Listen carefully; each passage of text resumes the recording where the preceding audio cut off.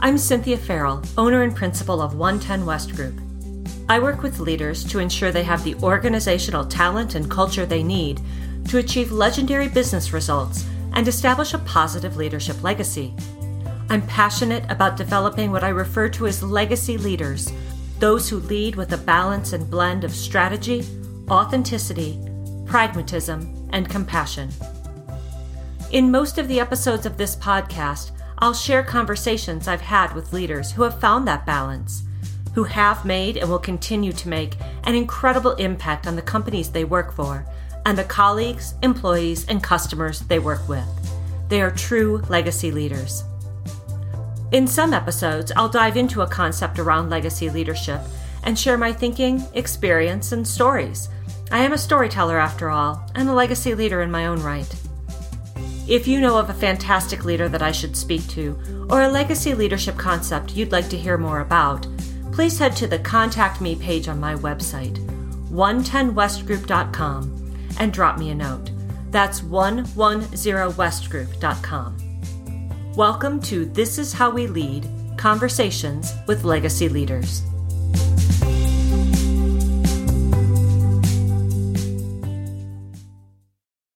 This episode continues the Leading in Crisis series of this podcast, where I'm talking to legacy leaders about how they're leading their teams in our current reality. And that reality is leading during a pandemic, something probably none of us have experience with. For more information on this series, I recommend listening to the first episode of this podcast if you haven't already. Welcome to today's episode of This Is How We Lead. Today I am speaking with Dan, who is a sales leader in a technology company, who was referred to me by our first guest on this podcast, Dawn. I'm really excited to be speaking with Dan today. Thank you so much for joining me. Thanks, Cynthia. Appreciate it. Happy to be here. So let's start off by having you answer the question, how are you doing today? I'm doing good, actually. It's nice where we are that the weather's starting to become more spring-like and the sun is starting to shine. But obviously, even amongst everything that's going on, I'm busy in the middle of a week with my team and just trying to accomplish our corporate goals. How is your team doing amidst all of this? Well, leading a team that's fairly new to working remote, it's been an adjustment for a lot of them, but ultimately I've been incredibly impressed. I think that goes back to the fact that I've hired some incredible individuals that are self-motivated and can micromanage themselves. I think when I look at how they're doing overall, I've been pretty impressed for a few of them. It did take some getting used to. The new normal, I called it getting the new normal. And I think after a couple of weeks, we've been able to do that with everybody on the team. What were some of the unique adjustments that you saw that they had to make? Having an office to go to and having brick and mortar to come into and operate in an environment every day and moving away from that, it kind of changes your routine, right? And I think when people change their routines, sometimes they don't know how to react. Especially in the sales field, we are so structured when it comes to our weeks and our days. You know, we get up in the morning, 9 o'clock every Monday. We're in the same conference room in Minneapolis running a sales meeting, talking about the same topics. We've got different cadences that we run. So I think really kind of breaking up that rhythm and having to move everybody to a remote work environment where now we've got to kind of recreate it in a remote standpoint, it has been a little bit of a challenge, but we've been able to do it well. Have you seen on your team, especially initially when this started and the stay-at-home orders came out, what have you seen from your team around how they're personally navigating the stress of the situation, maybe, some concerns, whether it be about parents or family members or economic concerns, all of these external factors that come into your work life, whether you want them to or not. How have you seen your team reacting to and handling that? And what have you been doing to help them as well? So I think that was probably where we spent our first few days, was really strategizing how we were going to react to that. Because in sales, right, we're asking people for money. I mean, that's what we do for a living. We've got a product and a service that we're trying to provide. In this new environment, we kind of had to be sensitive to that. So I think the first thing that my team did, we got together and they determined that, number one, that they needed to be a resource to our prospects. Before we even started talking about what we did, they wanted to come across as somebody that our prospects and existing clients could lean on for help during these times. And I think with the technology that we provide, we definitely had a lot of tools and we've been able to provide a lot of resources to individuals. Also, more recently with the CARES Act and the Paycheck Protection Program, there's been a lot of tools and things that we've been able to reach out to our prospects with where we've been able to be a resource. So I think number one, if I had to answer that question, it's we're approaching everybody as how can we help you? Kind of that go-giver mentality in knowing that if we help them get what they want eventually, whether it's now or it's a year from now, they're going to remember that. Yeah, I feel the same way just about, my business as you and I were talking about before we started this call. I'd shared that, my primary points of contact are heads of HR who have much bigger fish to fry right now. And, I am understanding that the work that I do, while it's important, it's not anywhere near the top of the stack and it won't be for a while. So where I have tried to focus my energy and my time, and it's a big part of the reason why I wanted to do this podcast, is to say, how can I help? How can I in some way be of service? And I truly believe, I was having this conversation with somebody else the other day, that if I do that, and if I do it with the right intention, and if I put that energy out there in the universe, at the right time, it's going to come back to me. And I have to approach it from that perspective. Otherwise, it's too easy to get caught in just this downward cycle of, I can't get anybody's attention right now, or I have to pivot, or whatever it is. Putting yourself in a position of service first, it just changes the energy around you and the energy that you are sharing with those that you're working with. You bring something up there that reminds me, we sell a product and a service of software that really, it's for people, right? And we've got this mantra, that we've got to put your people first and that people matter. So one of the things that was really unique that someone on my team did is they went out to all the organizations that they were working with and they said, hey, let me recognize one of the people on your team that's really helping your organization navigate through these challenging times. And we had all these companies come up and nominate people right away. They were able to say, hey, it's been this person. And we were able to buy them and their family dinner with Grubhub, Uber Eats gift cards. So I think putting people first, it kind of speaks to what you were talking about as well. So what's been challenging about managing your team during this time? I know you said, you shifted from being in person to being virtual, and that was a change for all of you. What else has been a challenge for you as you've been leading your team? Number one is culture. And there's a couple pieces to that. My culture is kind of high energy and we feed off of each other. And I think not having each other around, and now it's funny because I've actually, obviously building a team, I've interviewed a lot of people, and some people who get used to the work from home are afraid to go back to the work from an office. But once they've had that, and they've had it in our environment's been very positive, where they see the culture and the energy, they actually get excited to come into the office and they get excited to come to work. And there's pros and cons to both. But I think the number one challenge has been trying to recreate that energy, making sure that everybody's running at a high tempo. And in sales, it doesn't matter where you're at. It's all about getting out and reaching as many people as possible.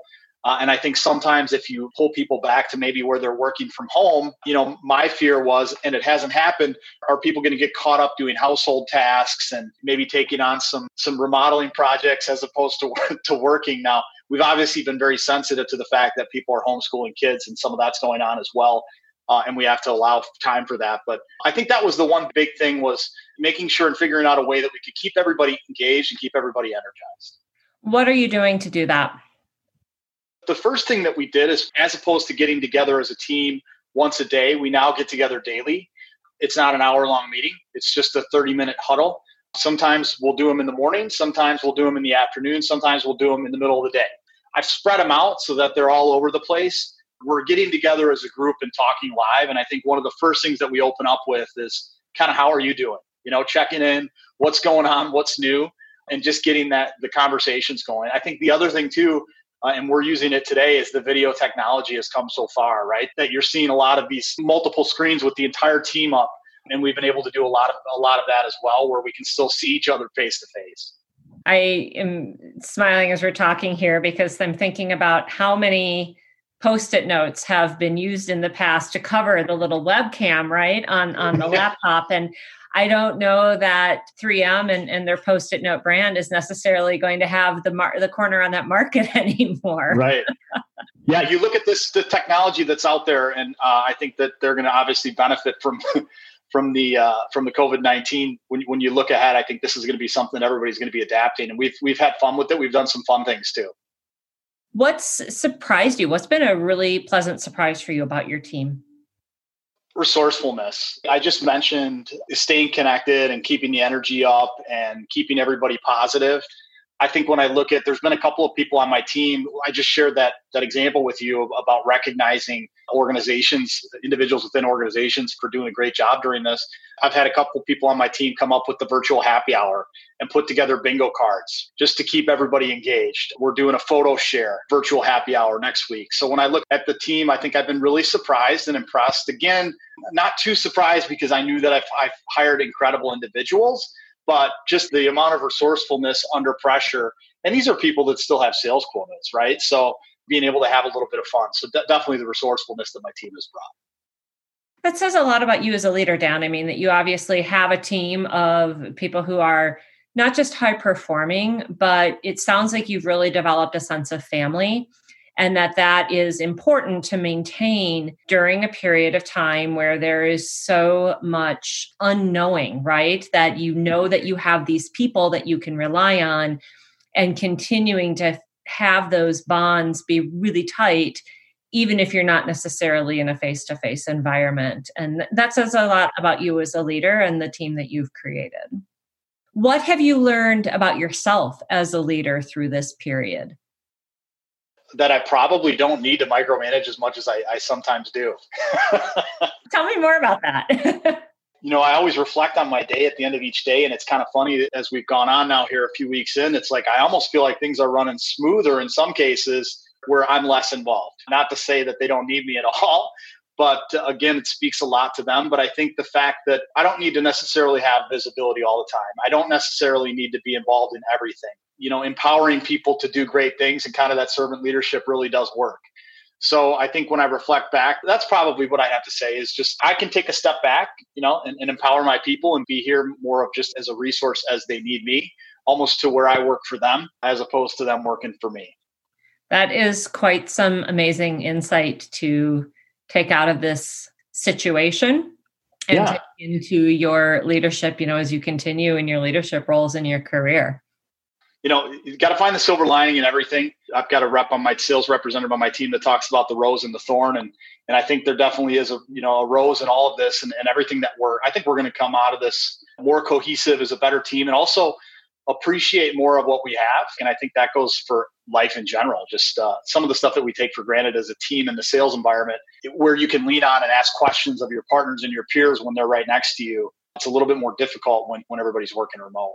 So it sounds like overall your team's doing great. You guys are staying really tight, really focused. As we were talking before, you guys are getting a lot of interest from prospects and from clients who need your help right now or are going to need your help.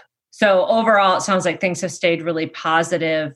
Taking care of yourself in that scenario is a big part of keeping things positive. What are some of the things that you've been doing personally to take care of yourself in a situation where you're trapped at home, not necessarily getting to see people? What are some of the things that you've done for self-care? Getting outside at least once a day. And I don't know if this is a good thing. I probably do go to the big box retailers more than I need to, but I think part of that's just me escaping the house. I seem to be able to always find something that I need. And I think a lot of that's because we are inside all day.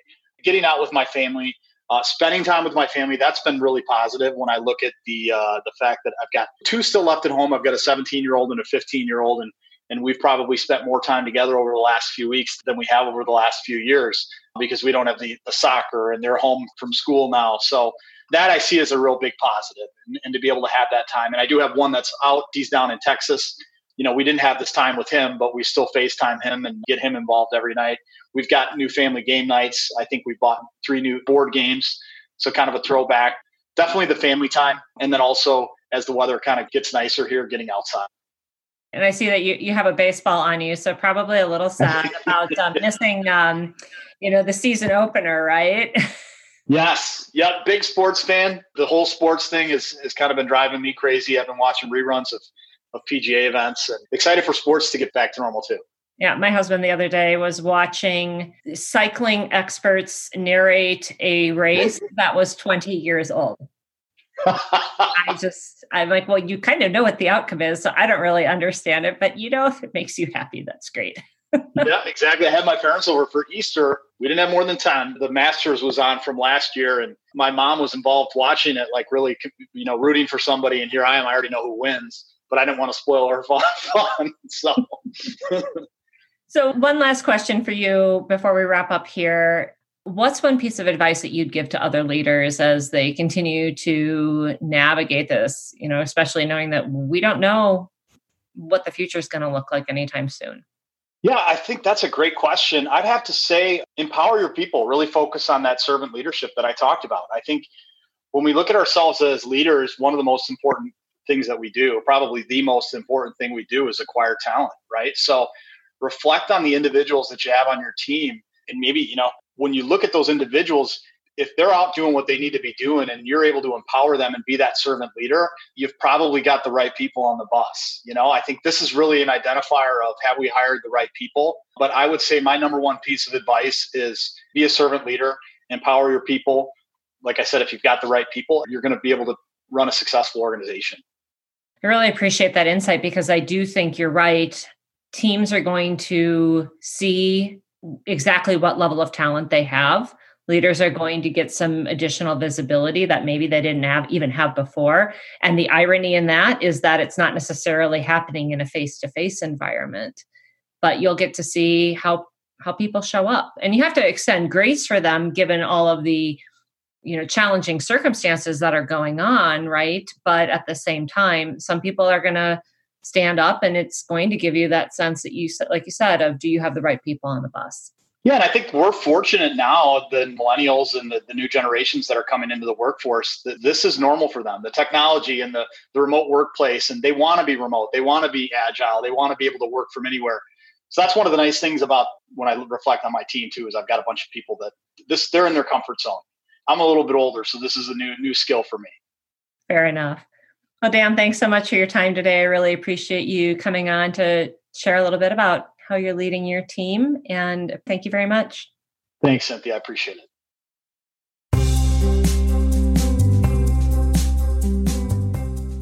That wraps up this episode of This Is How We Lead, Conversations with Legacy Leaders. Thanks for listening. If you'd like to learn about the work I do with organizations and leaders to achieve legendary business results and establish a positive leadership legacy, please head to my website at 110westgroup.com. That's 110westgroup.com. And if you know of a fantastic legacy leader who I should have on this podcast, use the Contact Me page on my website and drop me a note. Thank you again, and be well.